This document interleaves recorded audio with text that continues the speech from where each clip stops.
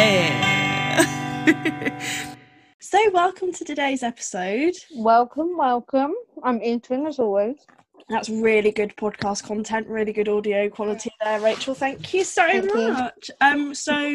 We should probably start with a little introduction, and also we need to do a positive. Have we just forgotten how to record a podcast? I feel like it's been so long, even though it's literally been a week, but we haven't recorded. We've only recorded because we recorded the bonus episode yesterday, which would be Saturday for you guys because this is coming out on a Friday. So last Saturday we recorded the bonus episode, and today we're recording the long episode, and I have no idea what we do. No, like how do we do this before, like so seamlessly? But even yesterday we like played some games. It's pretty chill, pretty low key. And now we're having to be actual busty babes. Yeah, we have to be serious people, sensible. We have to like be. Oh, first of all, we have to absolutely claim or disclaim that we're not therapists. We're not therapists. It wouldn't be a Busty Babes episode if we didn't at some point say we're not therapists. As much as we'd love to be. I can be a therapist if you want me to, but I have no qualifications, and you will pay me. I'll probably just tell you to drink more. Yeah. Do face masks. Get face masks. You know, look like Mrs. Doubtfire. Check out the Instagram how we know what we're on about. You can find us at bb_podcast on Instagram. Please go check out those wonderful pictures. Yes, I looked fit. You did. So what are we talking about today, Beth? I think this is how we start a podcast. Before we do what we're talking about today, we've got to do positive and negative. Yes, you that's true. Almost forgot. My God, I'm so sorry. So who's doing positive? Who's doing negative? You do negative. I'll do a positive. Okay, I'll do the negative, and then you can bring everyone up with the positives that I'm sure going to rack your brain for. I'm really working on it. In case I haven't rinsed it enough, my dog passed away. By the time we listen to this, it'll be a couple of weeks ago. But that's why there wasn't an episode last week, in case you were wondering. Yeah. I'm sure you were all sat there at midday on Friday like, where are my babes? What's going on? Where are my babes? Well, our oldest babe passed. A wonderful third host. Yeah. Yes, he was. And yeah, it was really sad. And I don't think I'm coping very well. But we're going to ignore that. And Beth, what's your positive? Well, before we get onto the positive, I'd just like to say that we're all here to support you, Rachel, and we understand that grief is really tough and really difficult, and we all love you loads. And also grief, we are going to do a whole episode on grief and bereavement and stuff like that. But grief isn't linear, you know, one day you can be like, oh, I'm absolutely fine, and by midday you're like, okay, so I want to cry now. My heart hurts. That's what I kept saying, wasn't it? Like, my heart hurts. Yeah, and it's okay to, like, I think the issue is, like, CJ was basically your child. Like, it's not a case of, oh, it's just a dog. It's a case of, literally, CJ was your baby. He was my fur baby. I still am a dog mum, and I said that in the Instagram post. You know, this isn't the end of me being a dog mum. I'm still going to be a dog mum to... You know, I really want to rescue, and it's something that I've been talking about with my mum, because she's really involved in animal rescue and loads of people in the community. And already I am looking. That doesn't mean I'm over it. It just means I'm now available to help others. And I feel like loads of people are going to misinterpret me already looking for a new dog, but no, I'm always looking for rescues as opposed to breeders. Exactly, it's so important to support really good like rescue dogs, because I think breeding dogs is a real massive issue. And this is going completely on a tangent where the episode we did every episode we go, but honestly, breeding dogs is so dangerous, and I think getting purebred dogs at the moment is a political statement of sorts, and it's not very good. Just don't do it, guys. Rescue. And as much as I would absolutely love to have a puppy, you know, bring the dog up from puppy age, I don't have the lifestyle to do that right now, and two, I loved how rewarding it was having CJ. I knew he wouldn't live very long in my care. I knew that from the get-go, but the 2.5 years I had with him were the most rewarding 2.5 years of my life. I don't think that's so dramatic. That's so sweet. I made it is, and I just I miss him. And we all miss him too, and I bet everybody listening misses him. The third little host of the podcast with a little breathing. We loved it. Heart failure breathing. It was gorgeous. And if you want to check out the CJ, if you want to check out the CJ highlight, we have a highlight on our Instagram, pictures of CJ, and he will be forever in our hearts and our memories. We love him big time. Big love, CJ. Woo! Big love, CJ. Right. Anyway, my positive, because I feel like we've just depressed everyone. Let us raise the positivity for all those second year A-level students. College is over! Yay! So that's my positive of the week. I now have even more time to do absolutely fuck all. But I think I'm going to start studying some of my course material for university a bit earlier, or building up new skills. You're so not. I will try my very best. I'm trying to turn a corner. I'm on the 1st of May. I want to do a 30-day challenge thing. I think everybody who's listening should join in and do a 30-day challenge. So what sort of 30-day challenge are you thinking? I'm going to do 30 days of yoga and 30 days of letter writing. So I'm going to write letters to people, a different person every day. And then I'm going to have at the end of it, I've sent 30 letters off, if not more. And if I like it, I can continue. And the yoga's just because it's good for your brain. If you want something good for your brain, yoga, babe. Do you know how expensive stamps are? I work in a post office, babes. Yeah. They're expensive. But I think what I'm going to do is, because to get my exercise, I think I'm going to be cycling. So most of my lessons are going to go to people that are quite close to me, apart from like one or two that are going to go to like other people. But for my auntie, I'm going to like cycle over there and post it through the door, and it'll be really sweet. Oh, and then, that'd be so nice. Spoiler alert, you may or may not get a letter in the post, Rachel. Just watch out. Watch out! And if you're listening and you want a letter from me, just hit me up in the Busty Babes DMs and I'll send you a Busty Babes letter. Stacey Solomon actually did that. I don't know if you follow Stacey Solomon on Instagram. I highly recommend her because she's just amazing. She's really funny. I really do love her. She's funny and she's so normal and I just love her. But basically she wrote a letter to her mum and then she was like, oh, I really enjoyed letter writing. If anyone needs like a pick-me-up, send me, your name and I'll write you a letter. And instead of posting it, because post is like really ruined at the moment, in case you're thinking of posting anything, like it won't ever get there. She just took a picture of it and sent it back to them on DM on Instagram. And that's so sweet. We could do something similar. I think we should, and I think if anyone needs to pick me up right now, or if anyone knows anyone that needs to pick me up right now, hit us up in the DMs and we'll send them a little letter. Get 2 strangers to send them letters. Exactly. Well, we will not put anything explicit in there. Nothing. Unless you want to. No, I mean, unless you're paying us. No, I'm just kidding. That's a joke. We are very respectable young women. Not that sex workers aren't respectable young women. We appreciate the work you do. Well done. Congratulations. Okay, doing myself a workers. Moving on. But yeah, that's my positive of the week. College is over and now I have a lot more time and a lot less stress. And I already know that I'm going to go to university, whatever my grades are, because I will force them to take me. Please take. That's where your nudes come in. This is what you're saving your nudes for. Please take me. Did you? I've been thinking recently that future employers and my universities could listen to this podcast. How funny would that be? That would not be funny. I would not get a job. If I ever went to university, they could listen to this, and if I ever leave my job and I have to look for a new one, future employers could listen to this. I mean, I say the C word on this podcast, I would not be employed.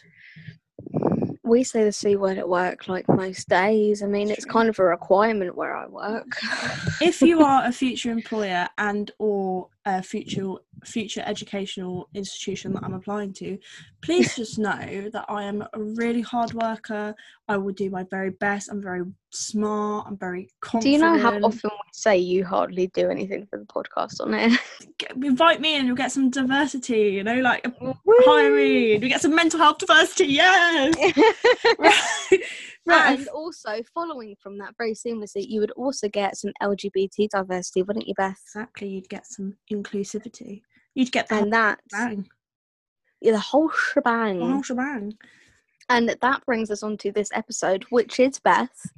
LGBT. Well, it's an introduction to our own personal experiences with the LGBT community. We are planning in June. In June, we are planning... the gay one. The gay one. No, in June we are planning to do each episode is going to be on a different section of the LGBT to celebrate Pride Month. Woo, woo. Woo. Woo. And we will be doing that all of June. So we thought, instead of wasting an episode, as Rachel so kind of put to me before we start the podcast, instead of wasting an episode, we'd go in with a little introduction to how we have experienced LGBT community and what it's like being an ally and what it's like being in it and all this shebang. Yeah. So yeah. So as a little clarification, I'm the ally. Yes, I am the queer. I am the gay. I'm the very gay. I am intensely into women. So how do you identify? At this moment in time. At this moment in time, I'd say I don't believe in the construct of gender. That's just my personal opinion, so fuck that. I don't mind what pronouns I have, to be honest. And I identify as bisexual / just queer. That what you did in that little hand flick, that was like, I'm queer. I'm queer, and it's the bisexual finger guns that I enjoy doing sometimes too. I don't know why it reminds me of Brooklyn Nine-Nine, but it does. We hype Brooklyn Nine up so much on this pod. I love Brooklyn Nine-Nine, and nobody can. Brooklyn Nine-Nine, come at us. Come at us, we're ready. Right, Rachel, how do you identify? I'm straight. I am she, her. I'm so sorry. It's okay, we support straights. Oh, I'm so glad. Finally found a community I can fit into. But no, I'm straight. Always have been. Don't know if I always will be. That's the cycle of life, isn't it? That's the cycle of life. I'm she, her. I identify as a female. We love that. But despite all that, I'm still a massive advocate for Pride and the LGBT community and LGBT rights. I've always supported you. But you have been involved with the LGBT and LGBT. LG Beth Davies, it's me! You have been involved with the LGBTQ+ community quite a lot in your life. Yeah. My mum is also Lebanese. She's a Lebanese. She's gay. Though she's she doesn't like labels, but she is. She's married to a woman, so I know. And as far as I'm aware, she identifies as she, her also. Yes. Though I did once have a dream that she came out as transgender, and I was like, this is too much. What do I do? It was like that episode of The Kardashians where Kylie and Kendall go up to Caitlyn and say, so do we still call you dad, or what do we call you? I know, I've never been in the situation of having a trans parent, but I imagine that would be so not hard, difficult. I know it would be difficult to have to grips with this new person, because it is a completely different person, and we will get on to talk about transgender. Exactly. So things I've made a list of questions for Beth, because I made some juicy questions to get the absolute best out of Beth. I've literally called the note gay questions. And a lot of my questions, I haven't written them down, but I know what I want to ask you, and a lot of them I think are going to bounce off what you're going to say. Okay. We just know each other so well. Oh, so, let's strip this back. Let's go back to the beginning. Are you ready? Are you ready for the timeline? Well, it's not going to be a timeline. It's going to be a fun time. It's going to be a fun timeline time. This is going really well. So, how did you figure out you were gay? And then I also said in bracket, also put /trans, because there was a time in your life. I thought I was FTM transgender, and if you don't know what that means, that's female to male transgender. So I transitioned to being a man. You were in the beginning stages of you were about to go to a gender clinic, and then you were like, actually, I don't believe in gender and it's bullshit. Cut it all off. I think it's wrong. I don't like gender as a construct. It is patriarchal. And then she ended up in Parliament. No, she didn't. I am now Theresa May. Bojo, Tess, come on, guys. Come on, let's start a boy band. So what was your, like, sexual awakening? So a lot of this won't be very surprising for a lot. I'll just take you through my queer history really for this question. So when I was born, I was just massive homosexual. So I started in... She came out singing. I did. I was just like, I love vagina from the get-go. I can imagine Baby Beth doing that. Baby Beth was also really cute, by the way. I was really tubby. I looked like the Michelin Man, but like a cuter version of the Michelin Man. I wonder why you have an eating disorder. Anyway. Oh, wow. So when I started junior school was when you kind of start... I mean, for me anyway, it's when you kind of start noticing the people around you and being like, oh, I'd quite like to get with that person, or oh, I have like tingly feelings for that person. And I started obviously being very attracted to boys because that's what I was told that I was very attracted to. And also, some of the boys are really like pretty, even though they're a little bit woolly. Some of them are really nice. And then when I started getting these feelings for the boys, I also recognised a lot of my female friends and was like, why do I feel the exact same way? Why would I not mind like giving you a little bit of a smooch? And then it kind of... So how old were you at this point? I was probably like year 5, year 6. That's when I started really getting like feelings for like 9, 10, 11 sort of age. Yeah, and probably just like on the brink of puberty kind of thing. Yeah. And my whole like, I don't think I'd ever really been exposed to the LGBT community, so I didn't know what it was. I just knew that I was a very, like, I didn't think it was wrong, I just didn't think it was right either. So I was just kind of like, oh, this is how everyone must feel about their friends. Like, everybody wants to sleep with their friends. It's so normal. Like, I don't know why everyone's making a big fuss about it. And I used so normal. That's like literally how you've gone through life, just going, oh, it's normal, it's fine, I'll get through it. It's normal, it's fine. And even earlier than this, like, I literally just remembered this, but even earlier than this, I had a best friend in like really early, like primary school. So like year 1, year 2 kind of years. I don't know what age that is, but year 1, year 2. And we were really best friends. We used to play this game called like something, it was like a boy and a girl, and that was the game. And I always opted to be the boy. And I was like, I will take one for the team. And all of these girls were like, right, okay, so you're a boyfriend, right? And right, so you have to be the boyfriend. And I was like, oh no, what a shame. This is where it started. What am I gonna, oh, we're gonna have to kiss. And they're like, oh no, we can't like kiss, that's like not even part of the game. I was like, oh, but if I'm your boyfriend, it has to happen. And I used to like orchestrate kiss chase games, and I used to be like, oh, but like the girls have to play too. Like it's just boys, it's girls. Everyone's playing, okay? Everyone's playing. So that kind of like where it started. And then in secondary school, I fell in love with my best friend. Shocking, really. I fell in love with my best friend. Like every storyline in every teen drama ever. Literally every gay, like not every gay girl, I don't want to stereotype it, every single gay girl that I've met has fallen in love with their straight friend at one point or another. You've never fallen in love with me. Yeah, but I don't think you're attractive. No, I'm just kidding. I think you're so rude. I think you're wonderful, but you're just not my type. My type is more mentally unstable. So. Oh, what a shame! I shouldn't have fixed myself. Tragic. No, but then I fell in love with my best friend, and I was in love with her for 3 years, and I was. Oh, do you know who I'm talking about? I know exactly who you're talking about. Do you want to say it and then cut out the name? No. Who? No. For 3 years. No way. From Why? I don't know. Don't ask me that question. I don't know.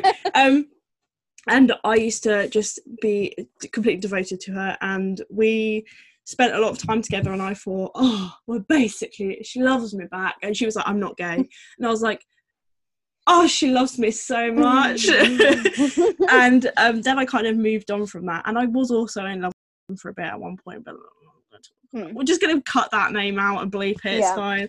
But I fell in love with a lot of my friends, and I fell in love with a lot of my guy friends. I was just dating everyone, to be honest. I was a bit of just getting a bit of everything. Nothing's changed. Loosey goosey. And then obviously I met my first girlfriend in secondary school. You know who I'm talking about. Oh my god. I met my first kind of proper girlfriend in secondary school, and we were like dating for like a couple of weeks, and I thought she was the absolute best thing that ever happened to me. And I was like, oh, she held my hand, we're basically getting married. And then she didn't fall in love, but she liked another girl, and she kind of led me and this other girl on, which then led us to led me to start speaking with the other girl that just bleep it. That he was talking to, and that person turned out to be somebody else we spoke about on the podcast, which was my second serious girlfriend, and that relationship lasted for about a year and a bit. So I usually say it's about 2 years, because we were still kind of seeing each other after we broke up. So, and then have you had anyone since, or? Yes. I had another girlfriend in my second year of college. I've been dating and kind of like dating girls and boys, but a lot of it changed when I explored my gender identity. We'll get onto that in just a second. We'll talk about that later. So I was like on Tinder, and I was dating girls and boys, and like swiping on girls and boys. And then I met my third serious girlfriend. This is really long and really boring. I'm really sorry, guys. No, it's really, I'm really like interested. And I've been there through all of it. I met my third girlfriend in my second year of college, and I was besotted with this. Well, I mean, I was besotted with all of them. I fall in love very easily, but she was like the shit. And then we broke up. Yeah. And it went really well, and it was really healthy, and it's still really healthy, and I'm so proud of you that you managed to do a healthy breakup. I have really codependent tendencies, and I can't let go of people that I'm in love with, so yeah. So how did you first realise or think that you were trans? How did you explore that gender identity? Well, that is another fun thing, because throughout my childhood... That was really fun. It kind of goes along with my my sexuality, but it's not the same kind of thing, because gender and sexuality are two completely different things. But I always felt a bit weird in my body and weird within myself, and a lot of that, I think, was to do with the trauma I experienced and the disassociation because of that trauma. Disassociation. I had a lot of disassociation because of that trauma from my body and my life and my experiences. So that kind of messed me up a little bit in my early years. So I didn't really have a great start. And then as I kind of grew up and hit puberty, I was like, oh my god, I hate myself. I don't want to be myself. I would rather be literally anybody else. And I didn't experience, this is so hard to talk about. I didn't experience any sexual assault, but I was in a situation where a lot of that was present. It's very confusing. I think that also just kind of added to the like confusion within myself. And then obviously puberty hit, and it sucked ass, And I was experiencing feelings for girls and boys, and I was like, oh, but only boys can experience feelings for girls, and I can't be a girl if I like another girl. I can't be a boy because that's just wrong. I have a vagine. And then I was like, oh my god. And then I still think I never really felt like a man, but then I never really felt like a woman either. Sometimes. But how are men and women meant to feel? That is the age-old question. Gender is a social construct. Fuck the patriarchy. So I don't even know how to explain it really. I kind of looked into what I was feeling, and the thing that popped up was gender dysphoria, which is like not feeling comfortable with your gender and your body. And I do still think that I experience gender dysphoria, even though I don't identify as FTM transgender anymore. But so I kind of did my research, and it led me to the conclusion that I was in fact a man trapped in a woman's body. And it was like serious. I'm thinking of putting my transition timeline from my youth up to now on the Instagram, so if you want to see that, we can go check it out, and it'll be up there by the time this episode is posted. But it was serious, and it was something that I dealt with. And I remember like getting my first binder in secondary school, and I like tried it on, and I like cried because it was like amazing, and I was like, I don't have boobs anymore. If you don't know what a binder is, it's basically a chest compression device that like pushes your boobs so you don't have them, or your chest so you don't have it. And I basically went through the necessary steps to socially transition into Theo. Theo was a person. And that took me from about year 10 to my second year of college. So that was like... Because I remember when we started becoming friends again in April, so literally like this time a year ago, I was like, because I saw you and I was prepared to call you Theo, but then you were wearing a skirt, and you were wearing a t-shirt that said "Women can change the world," and I was like, what the fuck? Vibes here, I mean. Yeah, and I was literally... So I started to detransition around that time from Theo, which was a really difficult process, which I don't think people talk about enough. And I came to the conclusion personally, and I don't speak for all trans people because my experience is not the usual. This is not the normal. Trans people are so valid, and I support the transgender community, and I support all the genuine trans people out there, and I think there should be so much more support and help. And if you feel like you're trapped in the wrong body, then get that support. Say something. Don't be afraid to be who you are, because it's okay to be transgender. I'm just not FTM transgender, and I couldn't carry on living that because it wasn't right. But it was... So before, like, because I think something that we talk about quite openly between us is gender, and gender not being a fixed male, female, or not even just a fixed male, female, trans. Like, it's not a fixed thing. It's entirely... what's it called? A spectrum? Yes, gender is a spectrum. Yes, so even though you're not Theo anymore, it's still like, it was still good progress, because you still thought, right, okay, I'm not male, I'm not female, I'm a bit in between. I have gone through... It wasn't a wasted thing. No, it wasn't a wasted thing, and I really, all the time, I genuinely did feel comfortable in myself as Theo. I had some really amazing relationships with people that knew me as Theo, and my last girlfriend knew me as Theo, so I was in a straight relationship with her, so it was very confusing. And that, I think personally, I don't think she would agree, but personally I think the entire relationship kind of fell to pieces when I started detransitioning, because I was a completely different person again. And that's... I feel like people don't believe this, but from like a best friend perspective, Theo and Beth were entirely different people, and that sounds insane. And I feel like if somebody else was to say that, I'd be like, you're cuckoo. Like, that's the same. Yeah. Even if they don't identify the same, that's still the same, like, human shell. But it's so true. I mean, I feel like in the last year, you've become 1,000% more confident as Beth. Definitely. Than you ever were as Theo. I feel like Theo was really... I felt, even though you were able to express yourself through your gender by socially transitioning, I felt like you were more stuck as Theo.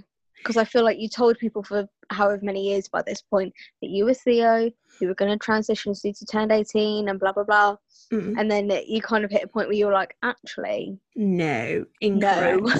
I don't believe in that. And then you sort of felt trapped in that. Yeah, I think there was a very short amount of time where I felt liberated and I felt amazing. And then I was like, but this isn't me. I can't keep living this life. Like, this may be great for some people, but it's not for me. And what I need is, personally, I need psychological support, because for a long time, this is something, I don't know whether we don't really need to talk about this, but for a long time I did believe that I had dissociative identity disorder. So I believe that I had a lot of different identities, and I still struggle with that kind of unstable sense of self, and I'm kind of working on that, and it's not really something that I want to discuss until it's all sorted out and I like have that kind of side of me kind of, I've gone through it myself. But I do feel like I am lots of different people, and that's very difficult for people to grasp. And when I say that to people, they're like, excuse me, what the fuck? But then at the same time, people would automatically assume that you're like, oh my god, what's his name? The guy in Split. Yeah, I'm like, okay. People would automatically assume that, but it's not like that. It's not like that. I just am made up of a lot of different identities, and I do still think that Theo is a part of me as much as I am a part of me now. And for a long time I kind of go by two names, so I have a nickname and my nickname is Blue. I don't remember, you know of this, so yeah, but I just Beth don't call you Blue. I know, and I don't mind either, because it's my my preference is call me what you want to call me. Like, even if you call me Theo, like, you can call me whatever, I don't care. It's just very confusing. So like, I think it's just because it's always been like Beth or Theo, so to call you another name, it's like, oh my god, no. It's a lot of effort. But I think personally, when I go to university, I think that's just going to be the name I use, because I already know there's another like Bethany on my course, and Bethany is a very common name, and I'll just use it as a nickname. But I always know that like Bethany and Beth is my name, and that is who I am. And just because it's a female name, it doesn't mean that I'm any less of like all of the parts of me. It's just like, yes. You know what I mean? And I did toy around with the idea of non-binary and like gender fluid, but I just don't think I fit into that label either. I think I'm just me, and that's okay. Yeah. So what would you say is the difference between you and people who identify as non-binary or gender fluid? I have mental health issues, and I think my identity and the fact that my identity is so split is because of my mental health issues. And I don't think that's the same for transgender people, because trans people are not mentally unwell, they are transgender. Yeah. That was a really quick answer, like I was attacking you. Right, okay. Next question then. So when did you first hear what being gay, what LGBT was? When did you first learn about it? I first learnt about it when my mum spoke about it to me, because my mum was always very open about identity, LGBT, women, loving women, because my that had been a part of her life. I'm probably gonna cut this out, but I tell you, we're gonna have to cut this all out. But yeah, so my mum, that was where I first heard about it, when she told me about some of her own experiences with the LGBT community.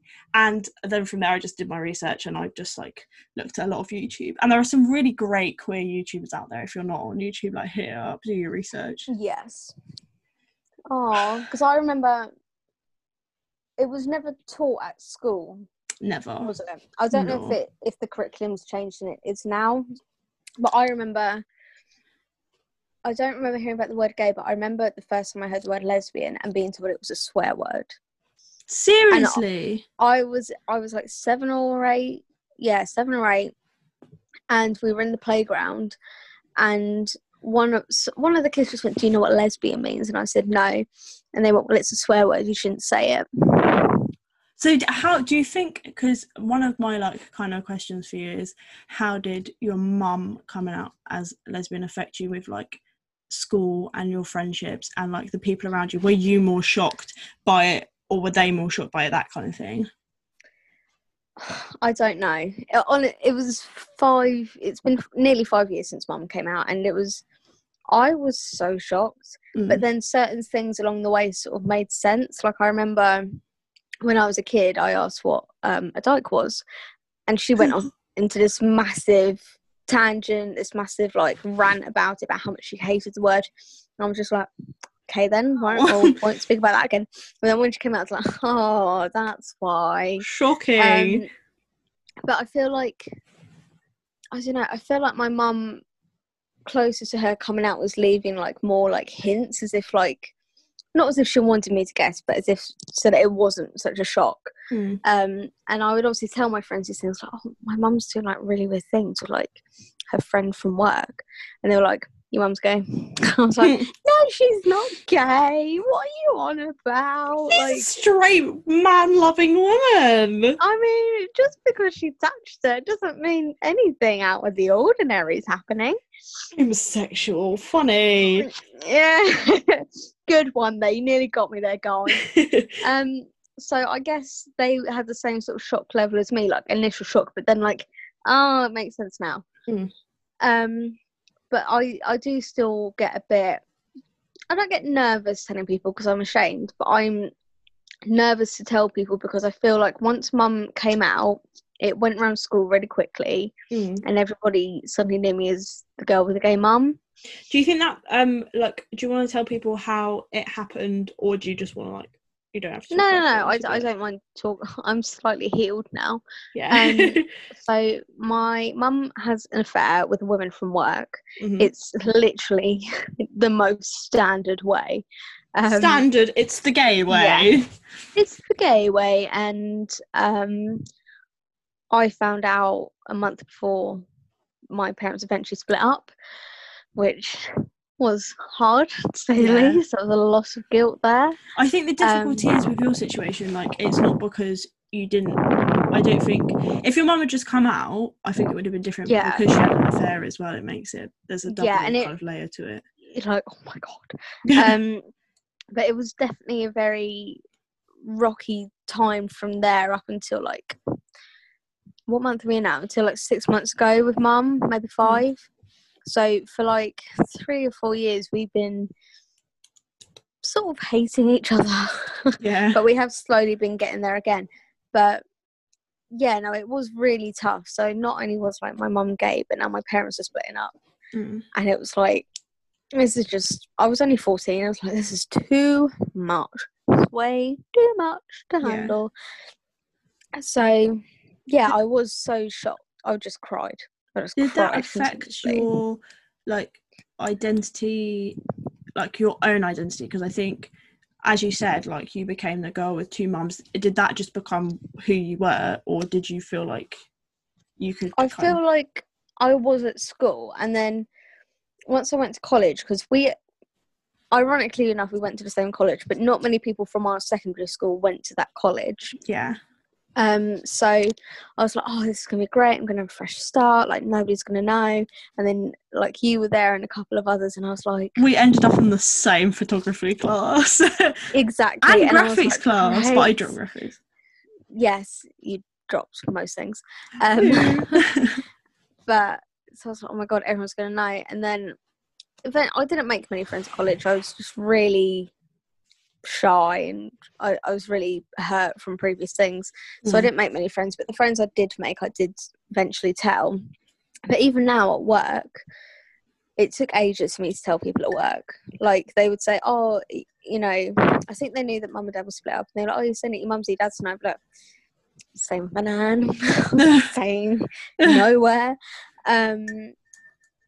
Yeah, and so eventually I had to explain, because I do have really good friendships with my work colleagues. Yeah. So I don't mind people asking questions. But, you know, sometimes really blunt ones would be like, so why don't you live with your mum? And my Well, it's quite a lot to unpack. Yeah.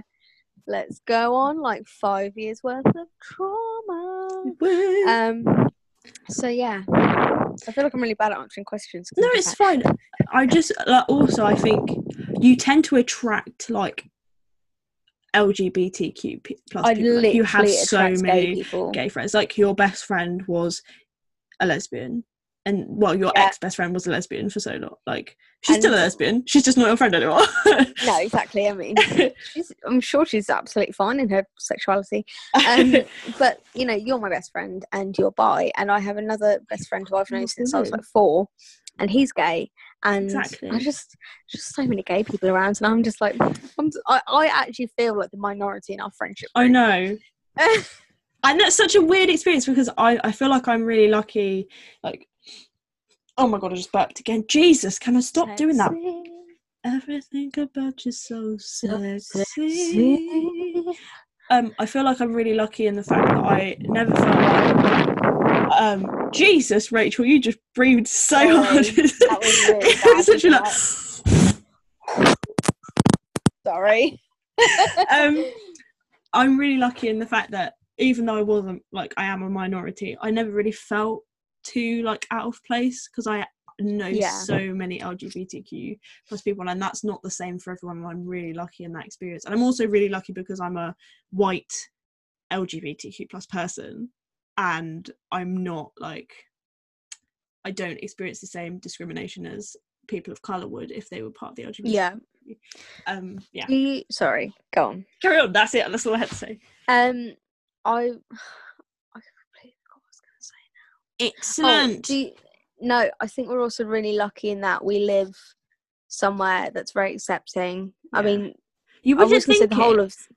You wouldn't think it because we live in like a tiny little old village. It's literally like Dibley, like, you know, the Vicar of Dibley. It's literally like Dibley.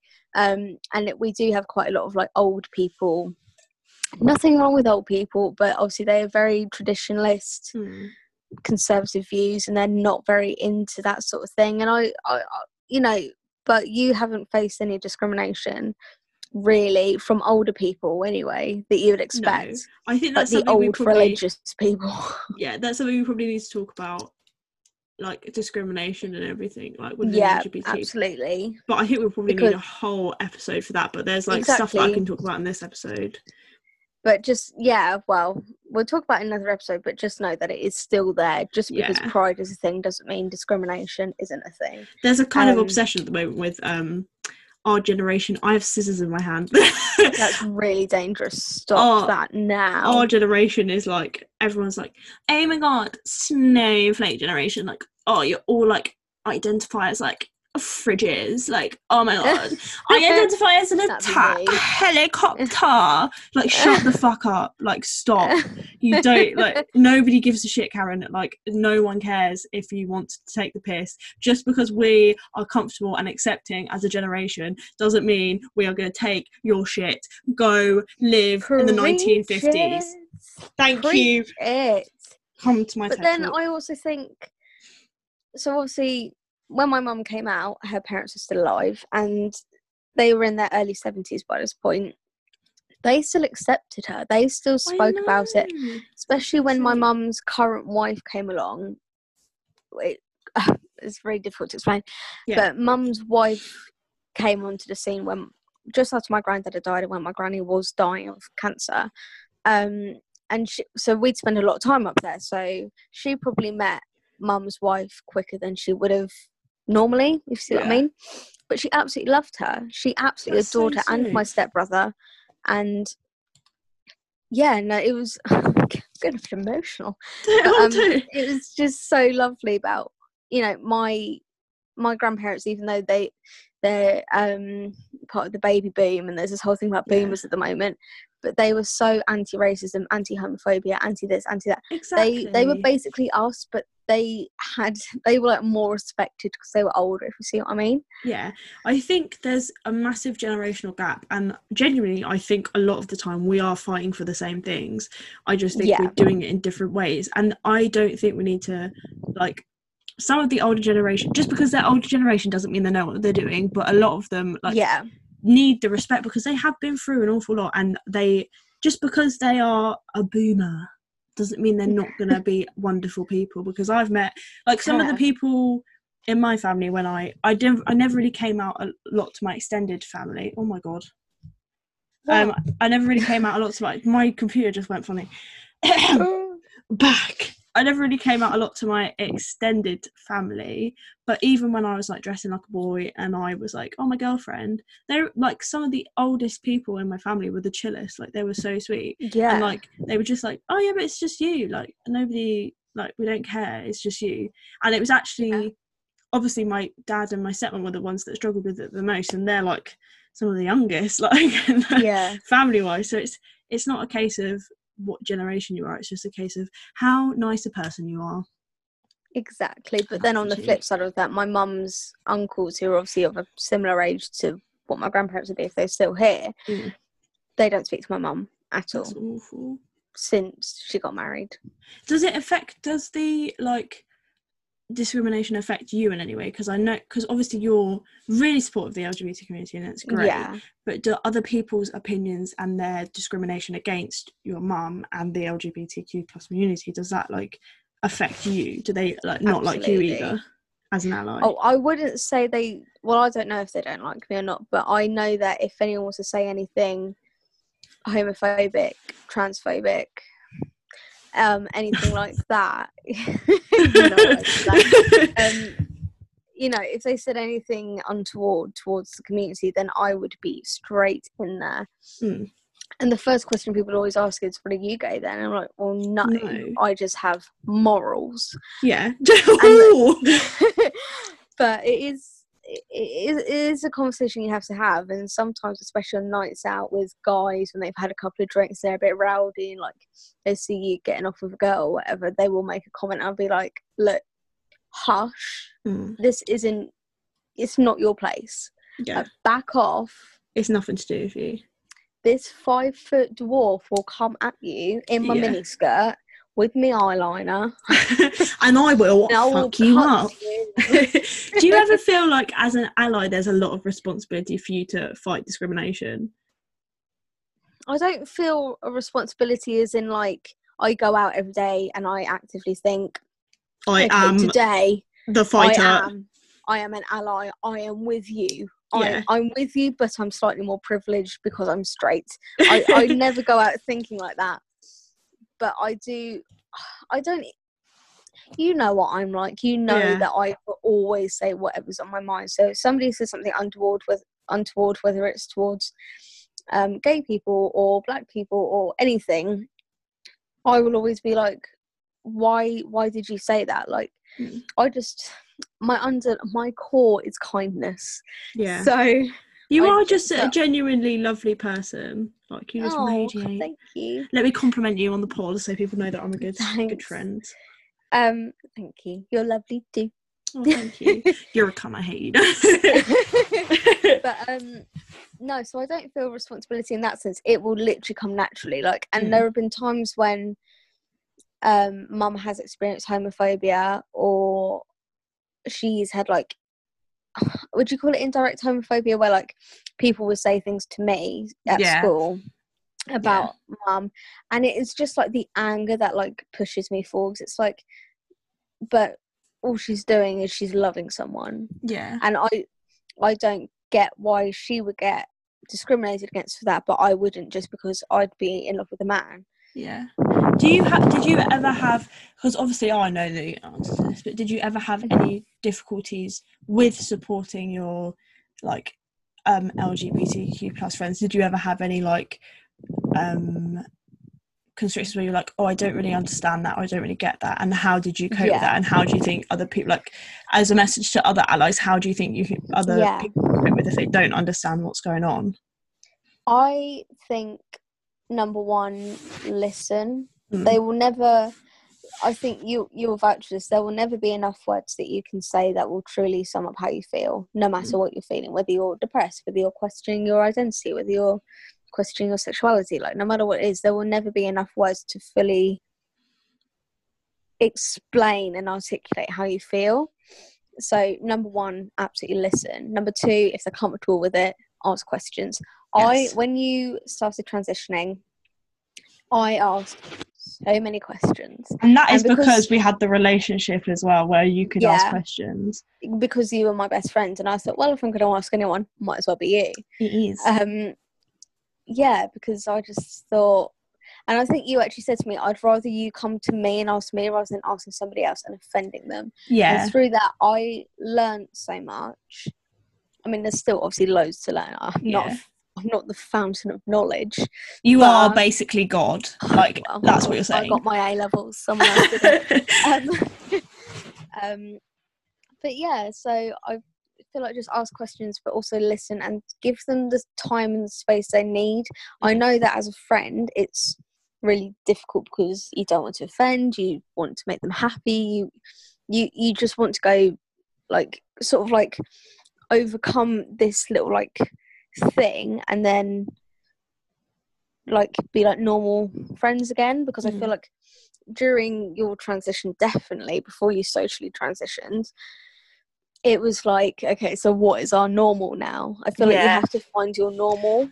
I think not enough people kind of talk about the effect that like people coming out has on the people around them. Like, obviously it is always about like make sure that the person coming out is comfortable and happy, because that is they are struggling and they are going through it right now. Like, they need to be supported. But I think there also needs to be equal support for allies, because it is a complete change. It's a complete new normal, and they need to be able to get comfortable with that. And I think not every LGBTQ plus person is that like has to educate you. Like, they don't owe anybody that, they don't owe allies that. But if you are comfortable with that, it's really important that you can educate and support straight allies who care about you, because they're not like, not every straight person hates you and just wants to like fuck with you and like ask you these invasive questions because they don't understand or they don't like you.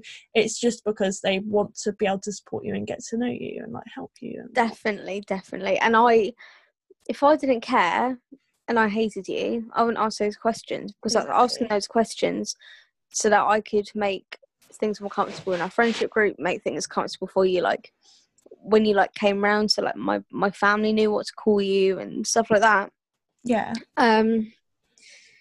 So yeah, but I think I definitely have, you know, along the way I've probably offended you, especially when I asked some questions about trans, but it was a genuine naivety rather than it's never a case of with like, malicious intent. I'm not a person that's easily offended, so whenever people are like, oh, I have a question but I don't really want to ask it because I don't want to offend you, my immediate answer is ask me. Don't ask other people, ask me, because I'm not going to get offended. I will just educate you, and I don't want you to then go and ask someone who's not in the same position as me, who is struggling a lot more, and then they will get upset and hurt by the question you're asking and like spiral. I'd rather people just say to me, oh, I've got a question, can I ask you in like confidence, and like this is a do you know, I can't even remember an example because it was literally like 4 or 5 years ago. I can't even remember one of the example questions, but I remember some of them were like really personal, really personal, and like maybe I wouldn't ask it now, but a lot of them are I can just like think of some. I don't know whether it was you in particular, but a lot of them were about like, oh, so are you gonna like get a new willy? Like, are you gonna get a penis? Or what are you gonna do to your boobs?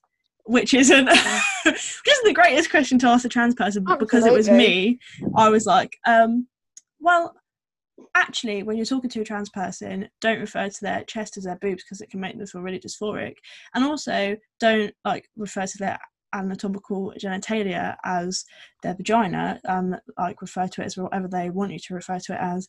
And yes, I'm going to be getting top surgery, and yes, I'm going to be getting bottom surgery and all that kind of stuff, and oh, what does testosterone do? I'll tell you about it, kind of thing. I think we should actually have an episode about how people can and should support those in the LGBT community who are still finding their feet, because I think personally we should have a little question and answer, like questions you wouldn't ask somebody normally, kind of thing.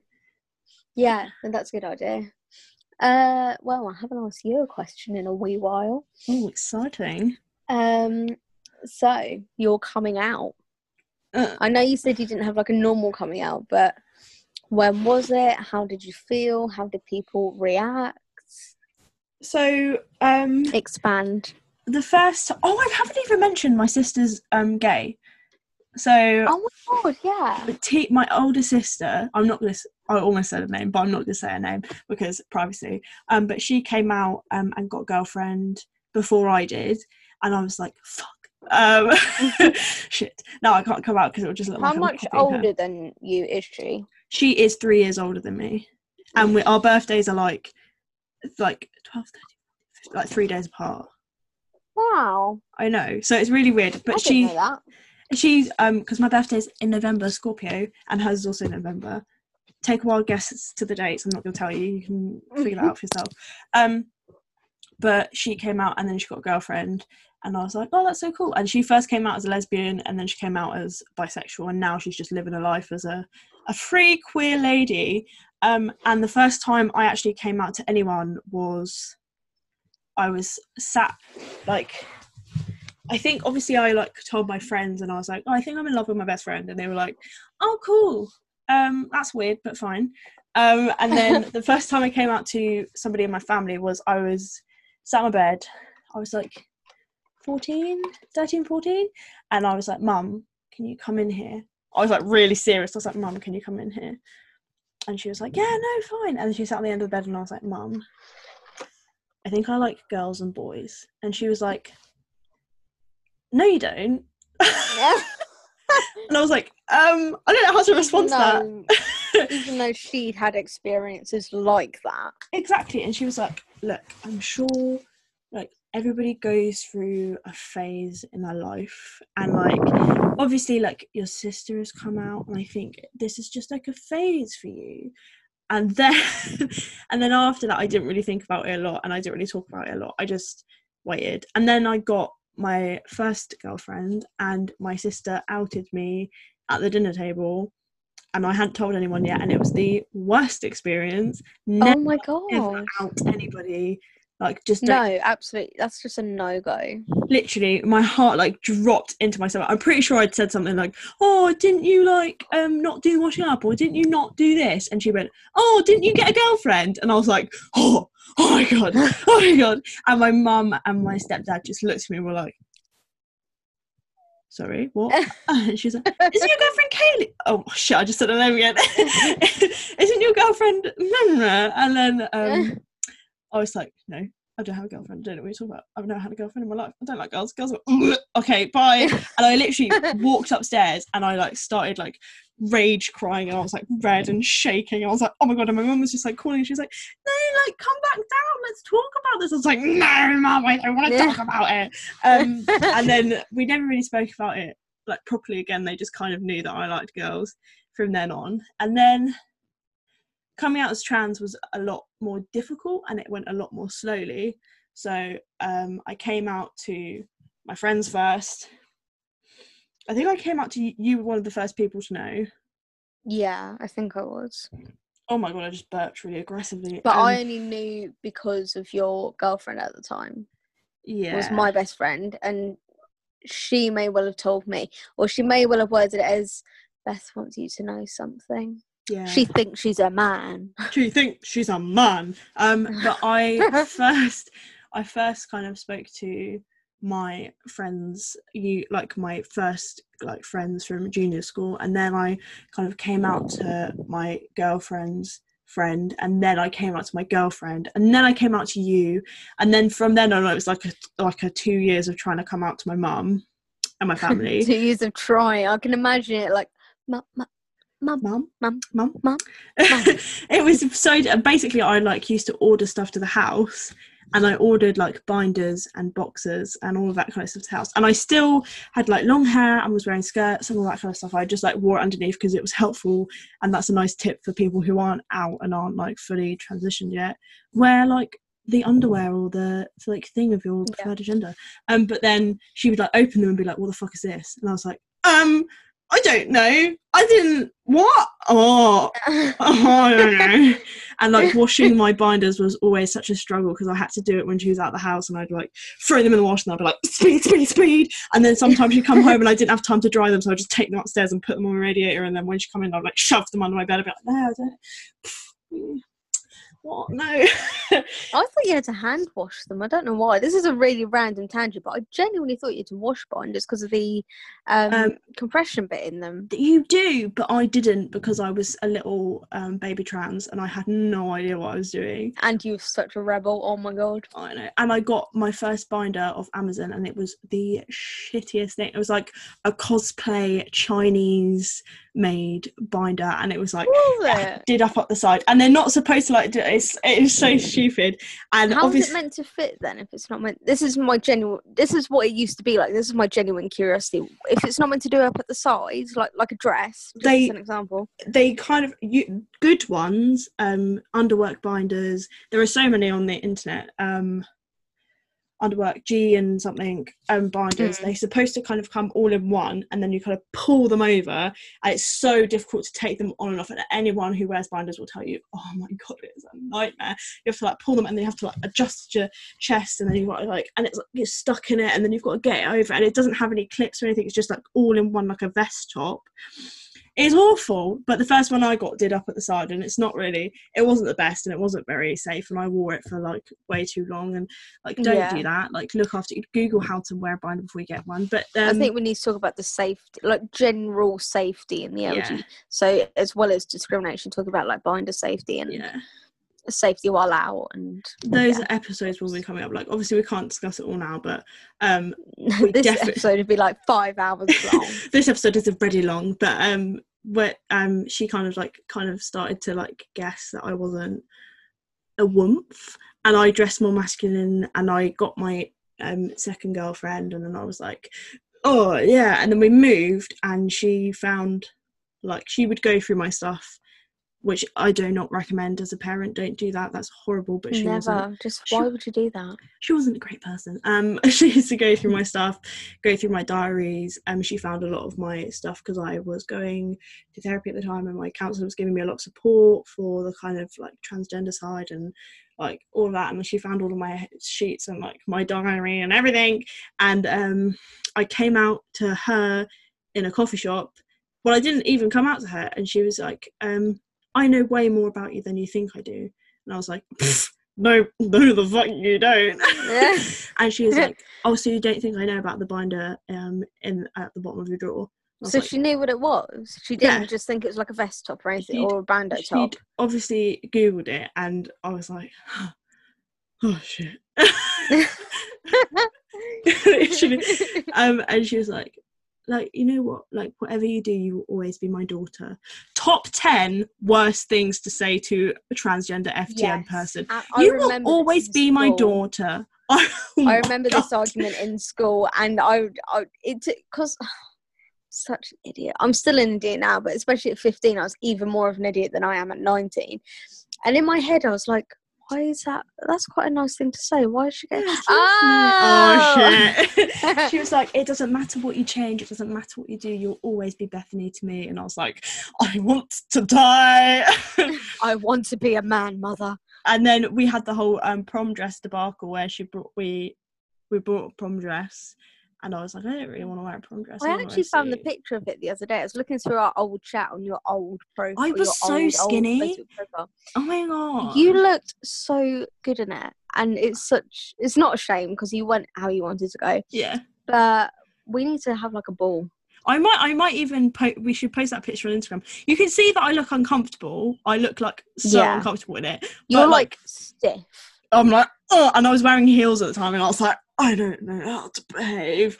And then you see me in my suit, and I look like so happy. And I think even now, I'd probably like wear some variation of a funky suit dress or something like that. Yes. Fuck the gender norm. So why were you scared of your mum finding all of this? Was it because of how she reacted when you came out as bisexual?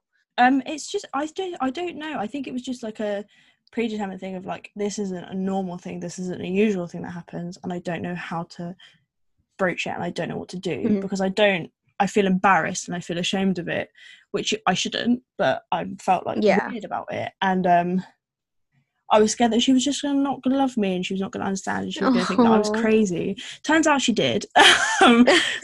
Spoiler, she hated me. No.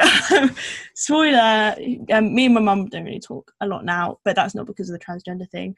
And like when I moved out of my mum's house and moved in with my dad, I had to come out for a second time because they didn't know.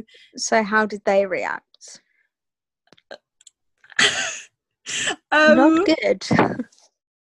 They did the best that they could with their beliefs and their ideas. Are they religious or? No, they're not religious at all. They just have strong beliefs about the LGBTQ plus community, and they love me so much and they support me and they want me to be happy, and they, even when I was transitioning and they didn't quite agree with it and they didn't think it was right and they didn't think it was genuinely who I was, spoiler alert, they were right, but they supported me anyway, and they were just kind of like, we can't like change what you said, but they still said some things that didn't quite sit right and some things that I don't particularly believe in. But that's the thing, I think it's all about respecting opinions, and because they don't use their ideas and their beliefs to oppress and be horrible to other people, so it's easy for us to have discussions. And my dad was a gem. Like at first it was really difficult for him, but he was like such a G, and he was like, whatever you want to do, like I'll love you, whatever.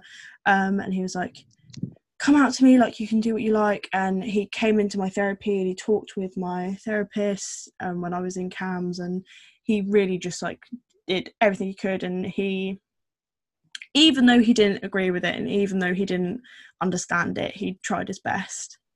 And I think that's so nice though, whereas your mum sort of she just forgot it aside. Yeah, she was like, I don't think it's right. And then recently when I was seeing my mum and I had like cut all my hair and I completely socially transitioned, I looked like a boy and I was dressed like a boy and I was all right, she said to me, oh, a lot of transgender people are transgender because they get sexually assaulted. And I was like, you're wrong. That's not correct. And I think there are so many misconceptions about transgender people and the LGBT community, and it's like awful. But yeah, I think my coming out experience was weird, and it's not the same for everyone, and there's no good way to come out and there's no right way to come out. You've just got to do you and like live your life, come out when you're ready, come out when you're safe. Really yes, absolutely. And don't like, there will always be people that will love you and support you no matter what, and even if they're not in your family, they're around you and they're your chosen family, and we support you. We are your mums now. We yeah, definitely. You've got a straight and a queer mum, and it's exactly you've got the best of both worlds here. I'll be your dad and your mum, like you've got all of us. But even if, you know, like Beth was saying, like even if you haven't got it in your biological family, we're very lucky in that we live in a time, we live in 2020 where there are communities around us, there are like gay support groups and things like that around. And sorry, my foot's gone dead. And my trans story, and like trans support groups and things like that. And we are very fortunate to have that, because it doesn't always feel like it, but yeah. No, definitely. So if you could come out again, what would you do? I would be a lot stronger in who I was. I wouldn't be swayed by people telling me that I was transgender or people telling me that I wasn't transgender. I would be like, okay, this is who I am, this is how I want to be, like this might change, don't like at me for it, like this isn't anything to do with you, here's some support, like here's some information. And I think I would have cut off people that didn't support me a lot sooner and not stayed in those toxic and mentally abusive situations for as long as I did, because I think it's really important. And I would have saved myself a lot of like trauma if I just said what I wanted and told people straight up, like, this is what's happening, please don't like make me do something else and not been like wishy-washy about it, I would have been a lot stronger and braver, and I would have come out sooner, I think. But I don't want to change anything because it's made me the person I am today. And I think if I did change anything, I'd be different and I would be on a different path and I might have a willing out. And like, that's not what I want. Can you imagine if you kept thinking you were trans for even like 6 months more? I would have started testosterone. You could be on T. Yeah. I would have, and that is something I like. Personally, I think then we need the process people have to go through, and I know a lot of trans people would disagree with me on this, and that's fine. And you did for quite a while as well. Yeah, for a long time when I was going through it, I was like, no, it needs to be given to me now, and I need to just be able to get it. But I think for people like me who aren't like don't want testosterone and don't want estrogen and don't want the like physical side of it, there needs to be that thing in place to like what's the word, like split them out and get them out, the people that actually genuinely need it, because it's a waste if you give it to people that don't need it and don't actually end up being FTM trans or MTF trans or somebody who needs those hormones and needs that physical transition and has that gender dysphoria. And secondly, it can fuck up your life. Like, as soon as you start testosterone, the effects that you get for however long you are on it, they're irreversible. Yeah. Like, well, some of them, not all of them, but some of them are irreversible. If you take your like chest off and you get top surgery, that's pretty irreversible. You can't really get that back. If you have bottom surgery, that's pretty irreversible. You can't get that back. So you can't change your mind. And I think that's a massive thing. Like, people are constantly worried, oh my God, I'm going to change my mind. And like, genuine trans people really need physical transition. I feel like they know as well. They wouldn't question, oh my God, this is forever. Like, what if I change my mind? Like, they wouldn't even question it. No. If you know, you know. And if you want physical transition and you feel like you need it, like, that should be given to you, but don't. I know it's so hard. Don't rush. It's so difficult to wait because I know it's weird coming from me because I know exactly how these people feel. Like, I've been in that situation. I've been in the situation where I'm like waiting and I think it's just going to make me better. It's going to make me happier. I can't live my life until I get this. I can't be myself until I get this. I can't like have authentic relationships and have an authentic life until I am who I am. But please, like, it is in place to protect people who are going through similar situations to me. You can be your preferred gender for you know, the rest of your life. Waiting just an extra 6 or 9 months, I know it seems like a long time, but compare that to the 60 years or whatever that you can go about living as your true self. I think and like, just to make sure it's definitely what you want. I think it's so difficult because I've never been in that situation. I feel like people are going to come at me because I've never been in that situation, but from a logic point of view, it makes sense. And I think in the community, my opinions on like the process of transitioning would be seen as quite controversial, because I believe that some transgender people some people who say that they are transgender aren't transgender, and they need to go through that process to discover that.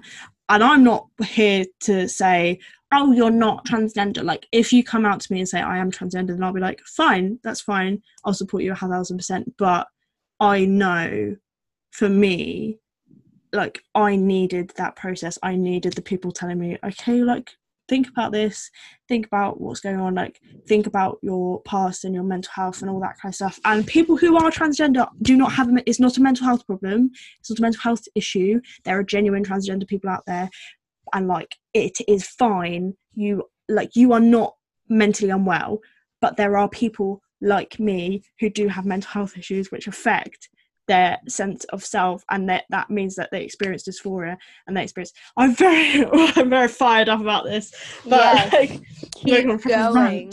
But yeah, I'd say it is in place for a reason, and I can't even remember what the question was.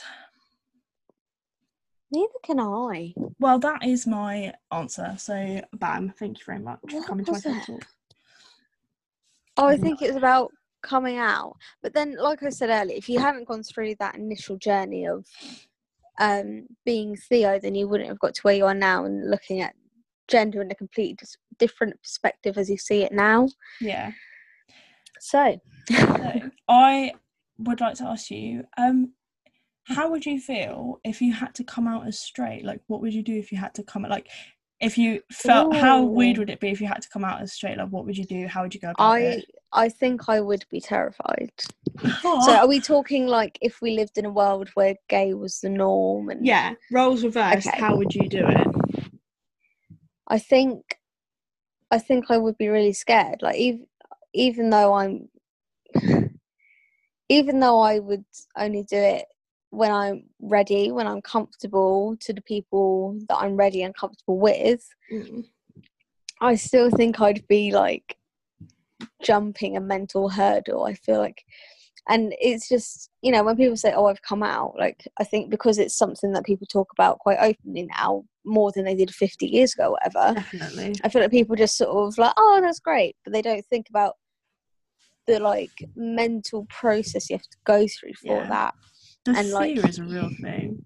And you have to like plan what you're going to say and be like, right, okay, how am I going to say this so it's not too overbearing? How am I going to say this so it's not too like in your face? How am I going to say this so they believe me? Because I think a lot of this is, oh, it's just a phase. Oh no, you're just a non-binary doesn't exist. You're just a weirdo. Those hormones. It's just the hormones. Oh, the amount of times I have been told, oh, it's just the hormones. After, right, okay, we might have to cut this out, but you know when I attempted the first time, my therapist said to me, you know, sometimes when you're on your period, like your hormones are really like raised, and like I personally think it's just like your cycle, like you want to do this because of your cycle and your hormones. I was like, oh, sorry.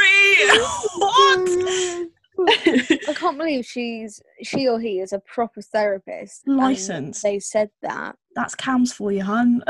Oh my god. CAMS did me an initial assessment and then they were like, no, you're good to go. And I was like, I self-harm like on the daily. And they're like, no, you're good to go. Have a lovely day. I think the only reason I was still in CAMS when I was in CAMS was because of the risk I was at, like, and because of my school therapist was like, you need to be in CAMS, like you can't not be in the mental health, you need to be in CAMS, please, thank you.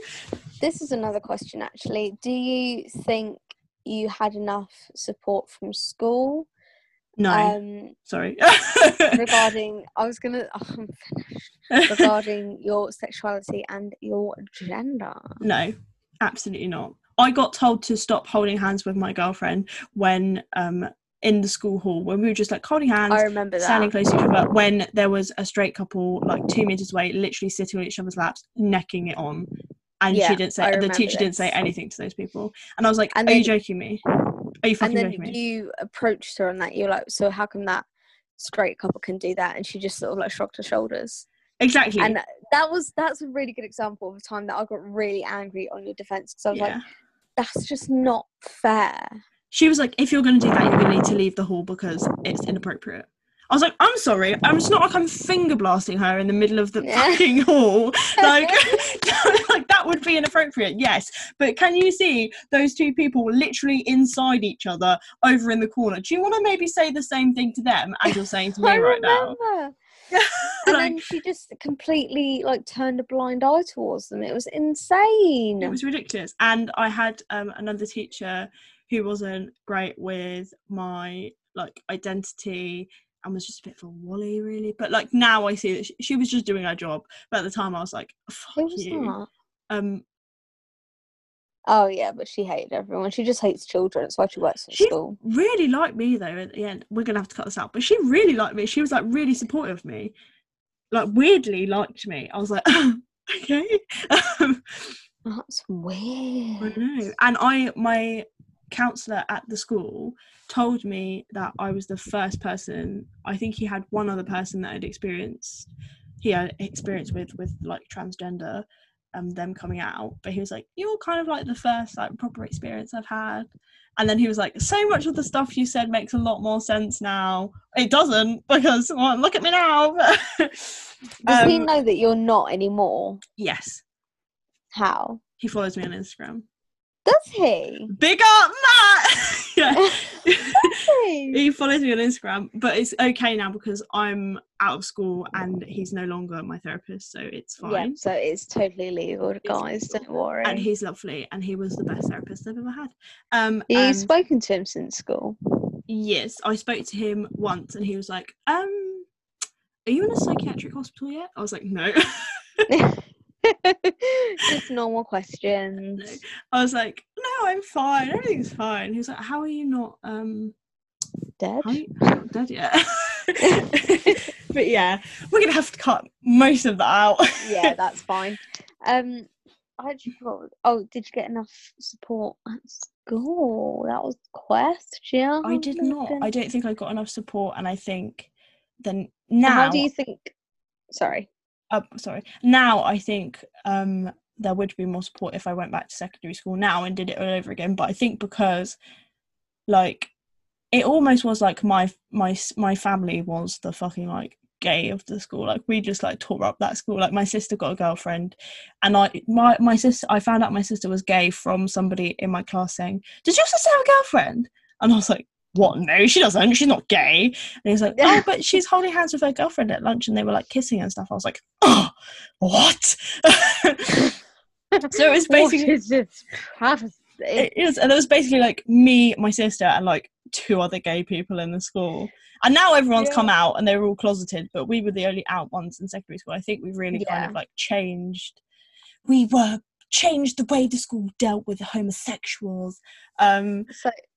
How do you think schools and colleges and stuff like that can help be more, what am I trying to say?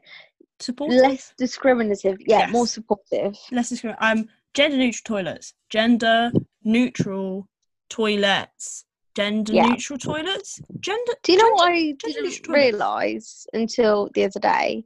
Technically, disabled toilets are gender neutral toilets. That's the only toilets I use, pretty much, unless we're in the club. Yeah, and then I just go in with you guys because I'm like, hey sis, my boobs are out. In the cubicle with us. Yeah, I'm drunk, and I don't. 5 of us fit into a cubicle, absolutely fine. Do you remember when we went out with Faith and her wheelchair got stuck in the toilet? No. Oh no, I wasn't with you then. I was with Molly and Faith. Basically, we went to Mr. You're gonna have to cut this out. We went to Mr. Miyagi's, and she was really drunk. She was like, "Oh, I'm not going to go to the toilet, but I'm just going to come into the toilet with you because I've never been into an able-bodied toilet." And I was like, "Okay, that's fine." Her chair got stuck. We literally had to do a 3-point turn into a cubicle. Didn't she get kicked out, Mr. Miyagi's? Yeah. That was later on in the evening. It was just so funny. Like, we were all so drunk because the cocktails there are amazing. We have to go once lockdown's over. Yeah. But the cocktails were amazing. But they have like every spirit in every cocktail. So she was out of it, and we were all trying to do this 3-point turn with her wheelchair. It just wasn't happening. I can imagine you and Molly being like, okay, 3-point turn, it's fine, everything's fine, don't worry. Back, left, right. So funny. What was support? Oh, toilets. Oh, support. Gender neutral toilets. Gender neutral toilets. I'm going to stop saying that. But anything else, or is that it? Support groups, and they just need to educate all of their staff on how to support the LGBTQ plus community, and also please teach gay and LGBTQ plus sex education in your fucking school. Oh my god, yes. Because otherwise they don't know how to have sex, they don't know how to have safe sex, and it's not okay.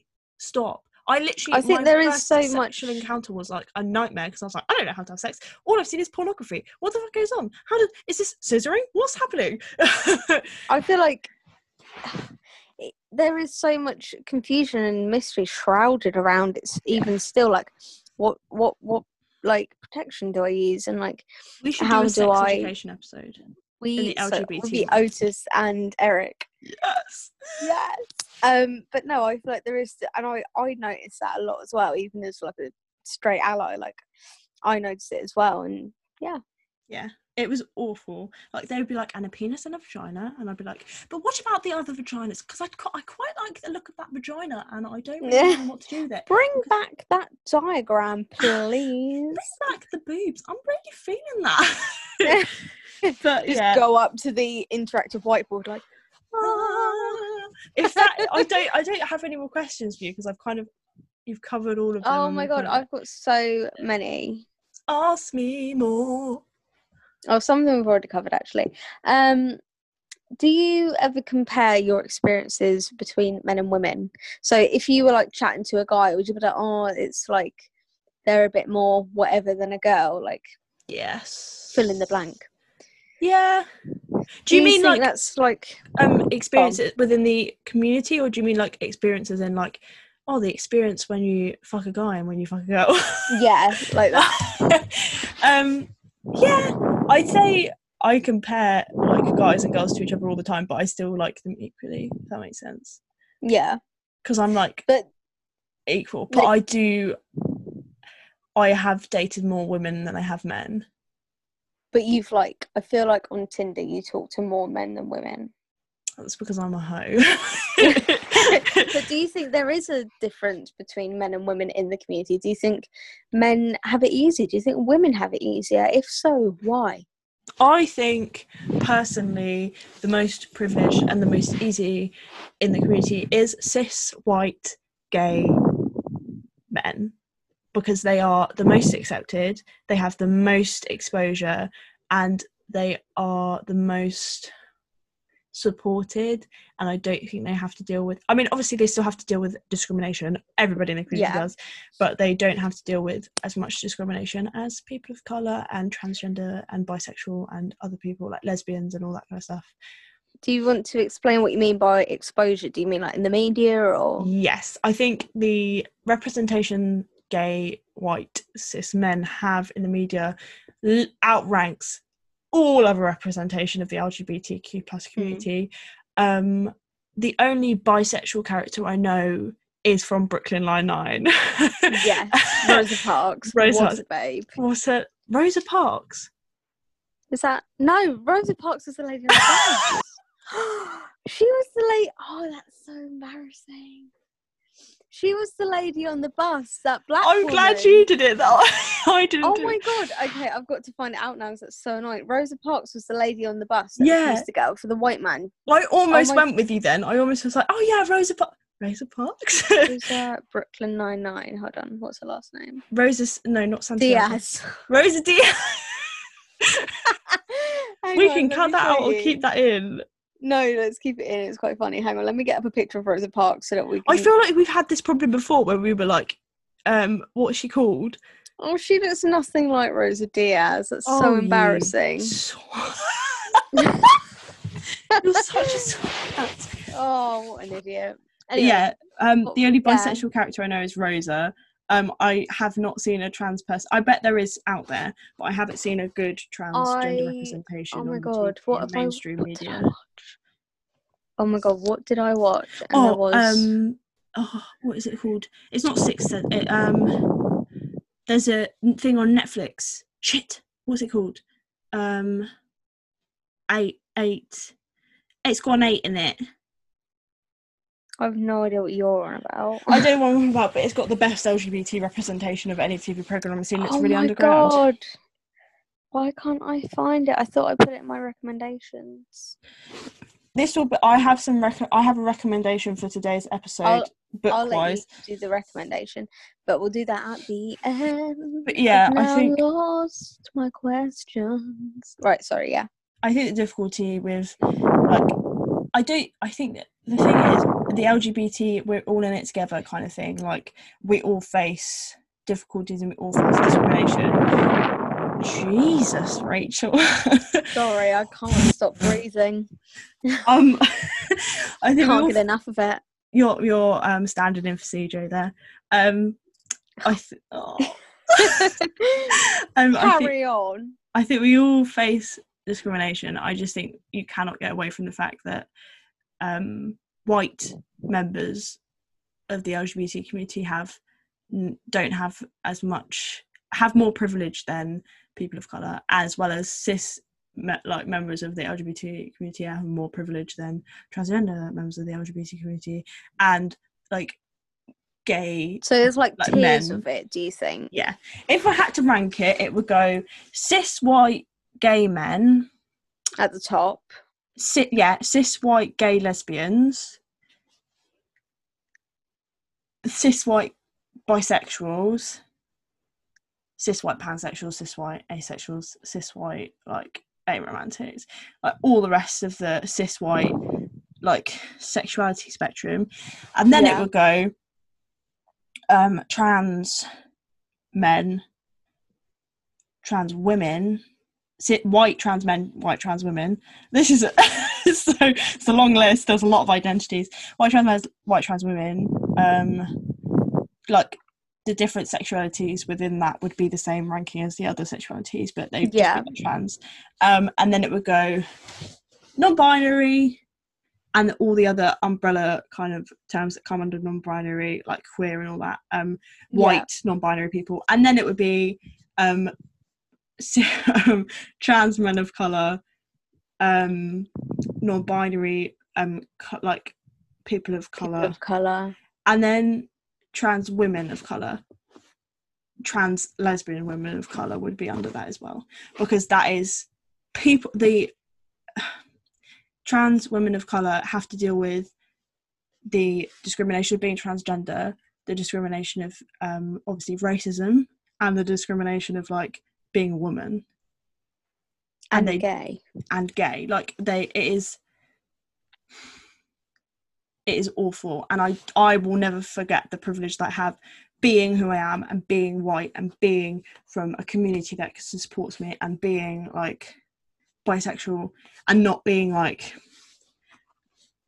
there was so much privilege. And I think we forget as a community that yes, we do face discrimination, but when we look at it, we are not the most discriminated against in the community, and we need to support everybody in the community instead of being woe is me, I'm discriminated against, because yes, we are, but when you look at it, think about it, trans women of colour and people of colour in general in the community are 10 times more likely to be discriminated against. That's not a statistic that I know of, but if you look it up, it's probably likely that is the truth. It is, and it is, I feel like people who aren't in the community don't realise that there's almost different levels of discrimination within the community, and it's definitely something worth looking into, because the more you get into it, the more you're like, oh my god, it's mad. It is crazy. I saw a really good meme or something the other day, and it was this is what the LGBT community looks like in the media, and it was literally just LG,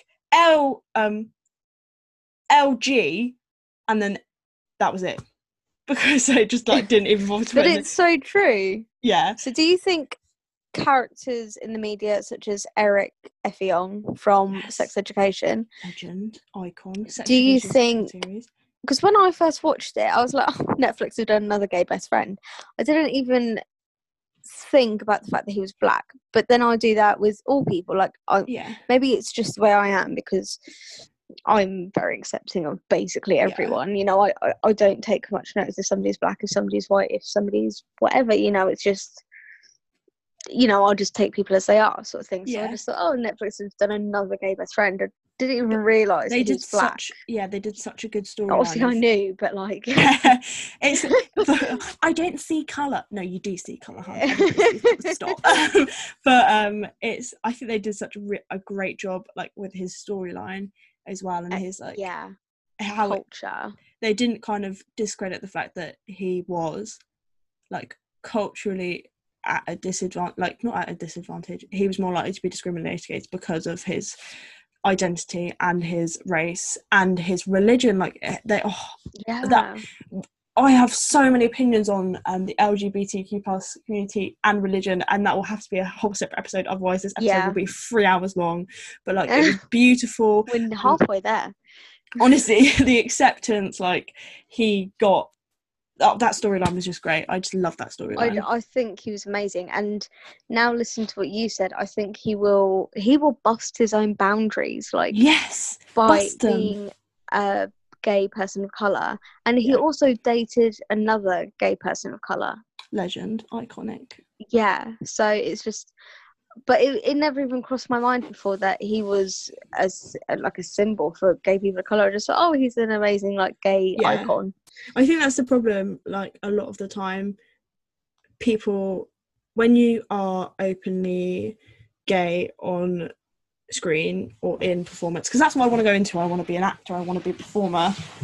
When you are openly part of the LGBTQ plus community, you are often put on this pedestal, and you're often, like, seen as a symbol for the community, when you're actually you just want to be, like, a person, you just want to be taken seriously as an actor. And I think that's a massive thing. Like, I want to get to a point in the world where people aren't like, well, they don't see you as, like, a gay actress, they just see you as an actress. Just like, you're not just good for a female actress, you're like you're still just, you can hold your weight just as much as a male actor. Or that's the Asian actor. No, it's just the actor. That's the like, person of colour actor. That doesn't sound right. Like, that is the black actor. Oh no, you're just the actor. Like, that's where I want to get into. I feel like people said it so much, like, even in, like, my own household, like, when we watch Bake Off, Sandy Toksvig is one of the, like, hosts of it. Yes. And every time she's on, it's always mentioned in my house that she's a gay female comedian. Yeah. And yes, that's amazing. I mean, a female comedian, tick, Legend. Initially. But women can't be funny, Rachel. God, women are I know. I mean, I don't know what we think we're doing. But not funny at all. To be a gay female comedian, it's just, you know, it's almost like groundbreaking. I'm like, well, it doesn't have to be. You've added the things that supposedly culturally make it groundbreaking when it doesn't have to be. She's just very funny. Yeah, she's just hilarious. And, like, people like Ellen, like, people always see Ellen DeGeneres as a gay icon. Maybe she doesn't want to be. Maybe she just wants to be Ellen, you know? Yeah. Do you have any further questions for me, Rachel? Of course I do. Always. We're going to be here for another 3 hours. Oh, this could be a funny one. We've only got, like, a few more, don't worry. Cool. Have you ever made a move on a straight girl? Always. And what's the response? Oh my God, every single day. Constantly. Every day, I'm literally sure. No, don't. It's not even funny. The amount of times I fall in love with straight women is a joke. I see a woman on the street and I'm like, I love you, have my children. It's a nightmare. Oh my God. But usually, oh my God, I think I just cut myself. Stop playing with scissors. Usually on a night out it's a bit different because, like, it's kind of like a free-for-all with everyone. Yeah. I'll go up to someone who's straight on a night out and be like, hi, like, you're really pretty, I'd like, how are you, like, oh, would you like, do you want to, like, kiss, like, what's going on, like, come on, let's dance. And then they're like, hell yeah, and then you end up making out with them for like 20 minutes and then they go and, like, they're like, I'm straight, and I'm like, okay, hun. Not anymore.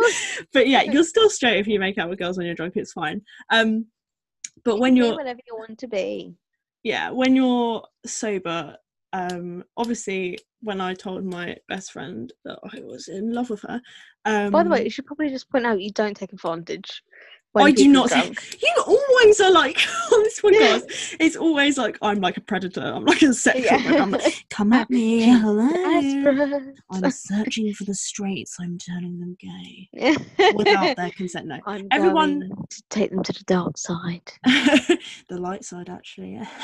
Everyone who I've ever like dated or had physical situation with has been consenting adult and they are okay with it and they're fine with it, and it's not like I'm just like a weird like homosexual that's trying to like make people. I'm not James Charles, okay? I'm like wow. But yeah, when I told my best friend that I was in love with her, the reaction was, oh, I'm not gay. It wasn't weird, and she continued to be friends with me. She just like flirted with me more, which was a bit of a joke. She literally, I know, just like makes the situation worse, why don't you? But yeah, I think I'm in the place at the moment where I just kind of want to be with someone that knows that they like women. And I wasn't always in that place. I was always kind of like, oh, I can change her. Like I'll make her different. Like she may be straight, but she's not going to be straight for me. Yeah. And it was even weird, like not weird, but it was even more difficult when I was transgender, because I was just like, so here's the sitch. I am a man, but not in the way you think.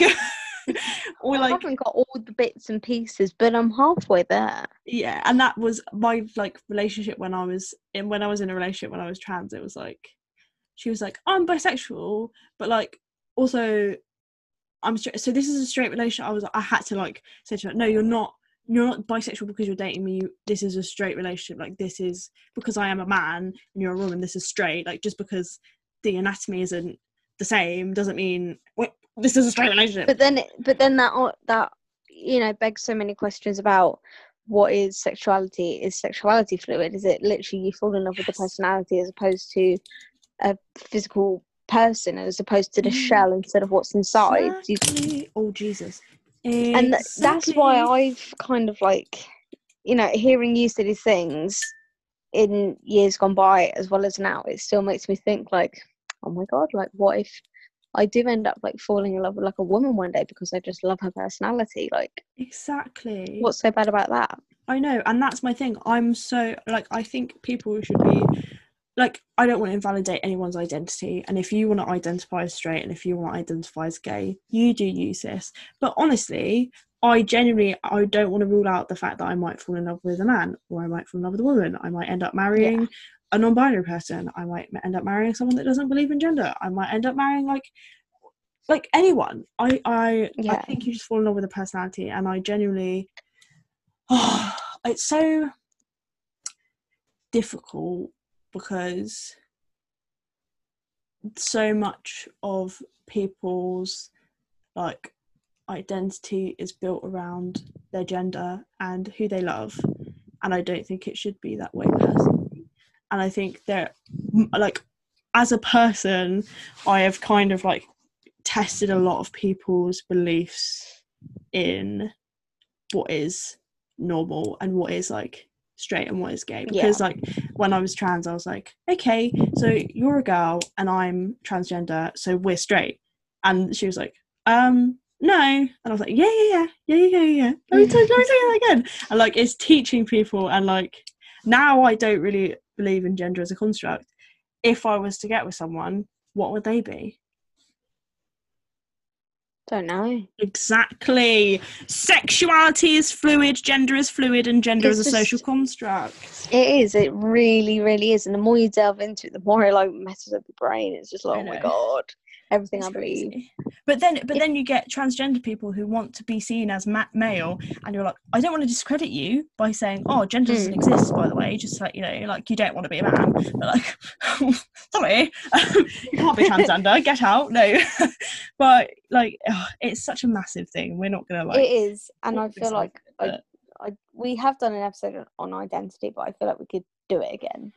I think we could do, obviously we're gonna, like in the LGBT month, I think we should do an episode dedicated to transgender. Yes, the transgender. Exactly.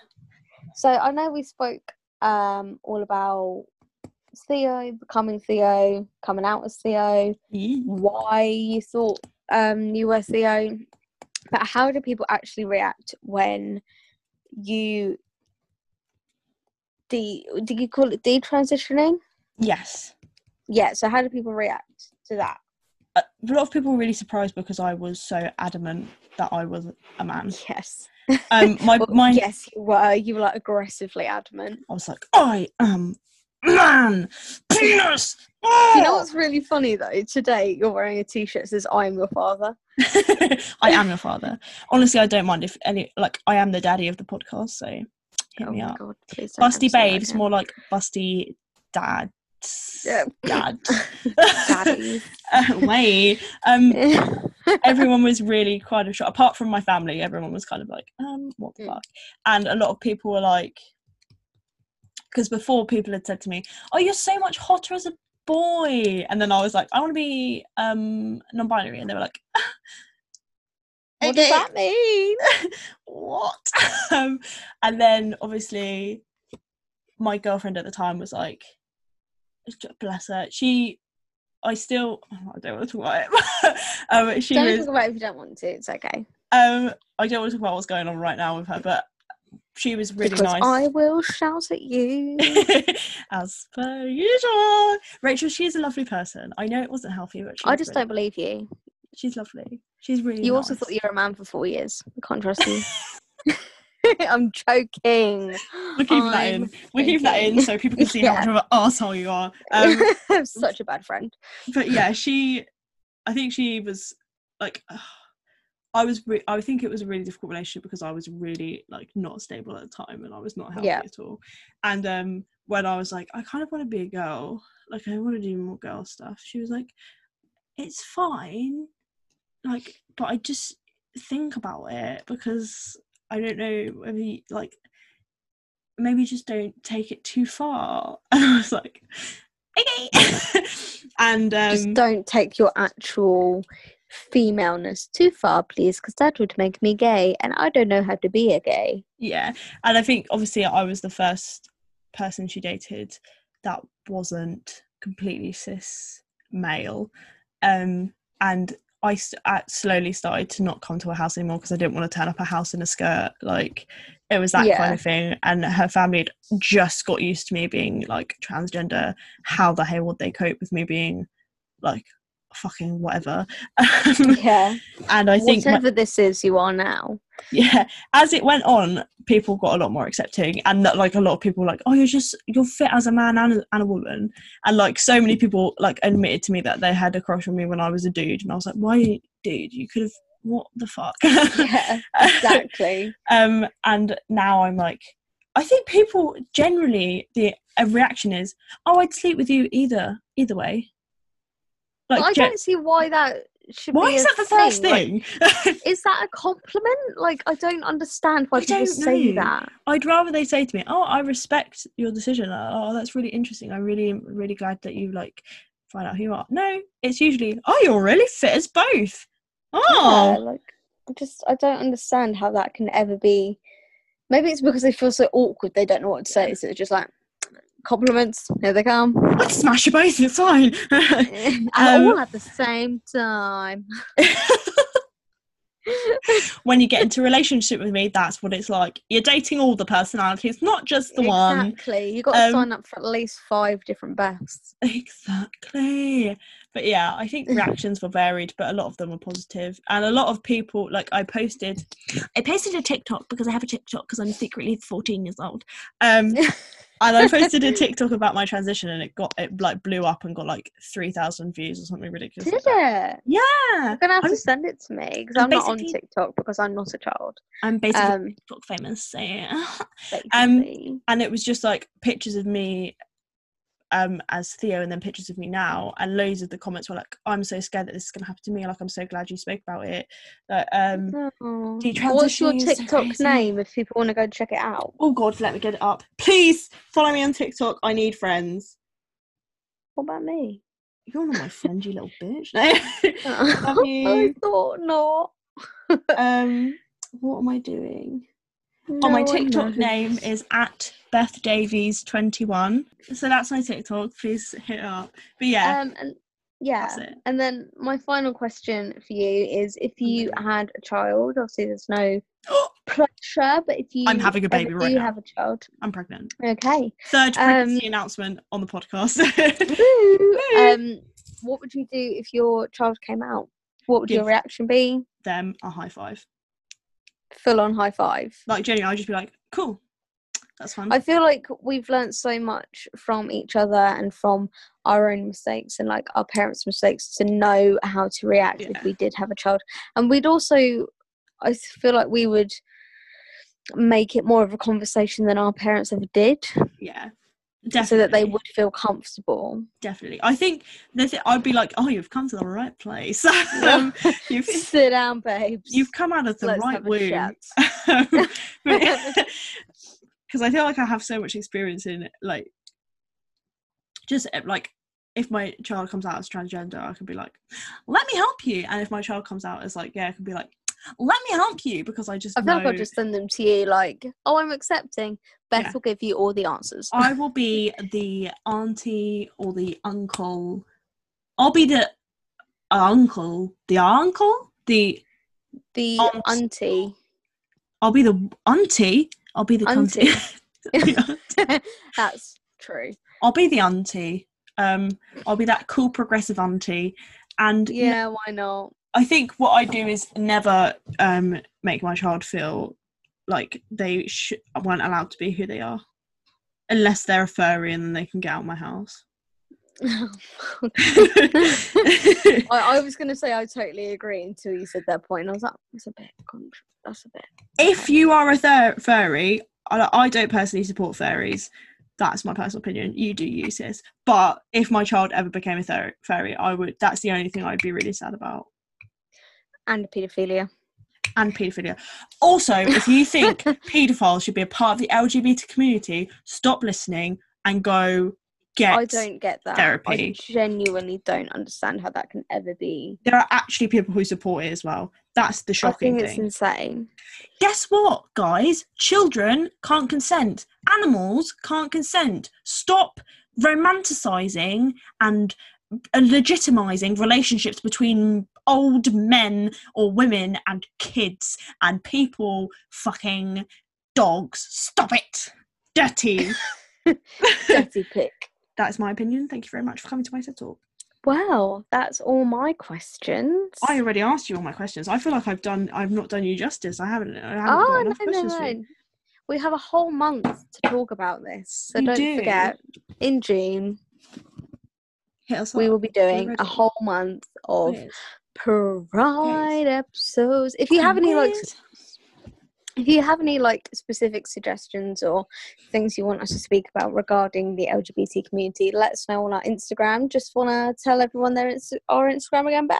Our Instagram is at @BB_podcast. There we go. And if you want to get in touch, yes, I was literally about to say we're so in sync. Oh my god! Yay! If you want to email us, you can email us at BustyBabesPodcast. Wait, no, it's not.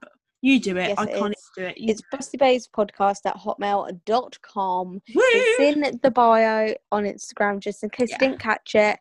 But yeah, send us any suggestions or questions or anything you want to know about. We'll try our hardest. We'll try our hardest. We will be doing. We're not therapists. But... We're not therapists. Just another one. We're not therapists and we're not experts on the LGBT community. Just to finish this episode off, I have a little recommendation. Well, Go on, Beth. These are very transgender central recommendations. Okay. But these are some books. I'm just going to show you them, even though the podcast listeners won't be able to see them. The Transition book by Alex Berti is really good. If you're going through your transition or you're just questioning your gender identity, he has a really informative YouTube channel. And yeah, he's great person. Yes. Good. 10 out of 10. Also, Alex Berti also has an amazing Instagram. He does. So, if you don't have the money for a book, or if you just don't want to read a book, then his Instagram is there. Second book is To My Trans Sisters, which is a collection of letters. Let me read it. Who's it by? It's just a collection of letters by trans women. This inspiration collection of letters written by successful trans women shares the lessons they learned on their journeys to womanhood, and it's just wonderful, and you can kind of flick through the letters and you can choose which ones you read. It's not really like a storyline book, it's more sort of like the book I'm reading at the moment, and I really like that style of book because it's just so easy to pick up and read and go. And my third recommendation is another transgender book recommendation. Oh my god. It's The Art of Being Normal, which is... I see that on your dresser or your bookshelf all the time, and I'm like, I love the front cover. Like, I really want to read it. It is amazing. You can borrow it if you want. It got me through literally my entire transition, and I still love it to this day, even though I'm not transitioning anymore.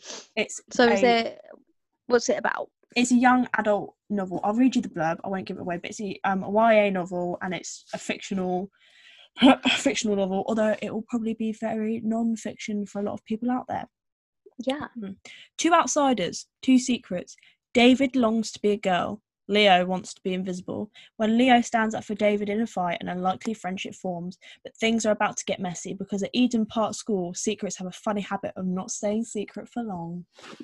Oh, no, I really want to read that. That sounds amazing. It is amazing. So that's my recommendations for this episode. Woohoo! We'll probably... you could take a nice photo of them. I'll take a nice photo of them and we can upload it. Yeah, I'll tag the Instagrams of the people and yes, I'll credit the writers and all that fun stuff. Yes, that'd be really great. So yeah, you can find those on our Instagram. If you forget the titles, which I already have because I'm an awful person. I forgot them already and I've read them 50 times. So have a lovely, lovely week, guys. Please do enjoy yourselves. Be safe. Enjoy.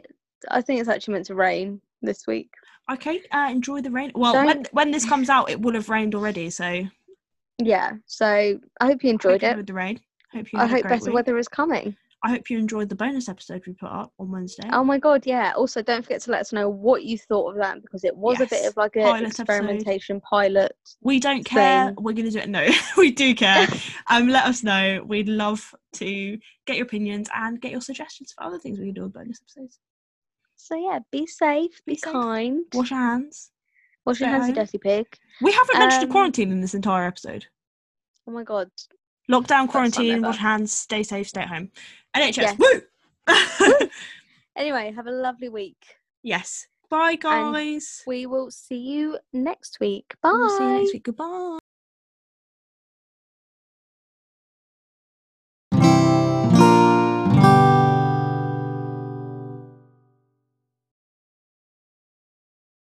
For it, I currently look like Hagrid. But in a sexy way, but in a salty Rachel, you're a queen kind of way. Well, I know. Just comes naturally. I've got my cup of tea. I've got my chalky fingers. Basically the same thing, really. Exactly. I mean, I'm just going to open them up. ASMR. You're using a microphone. I feel so jealous right now. I know you should. My microphone's up here. Are we recording already, by the way? We are recording already. Okay, that's fine. They can just enjoy. I can't get it open now. You need to. Does your microphone still not work with your HDMI? iPad. Yeah. No, I don't think. I think it said it wasn't supported by the iPad, but I don't know if I'm just being stupid. So nice. Thank you.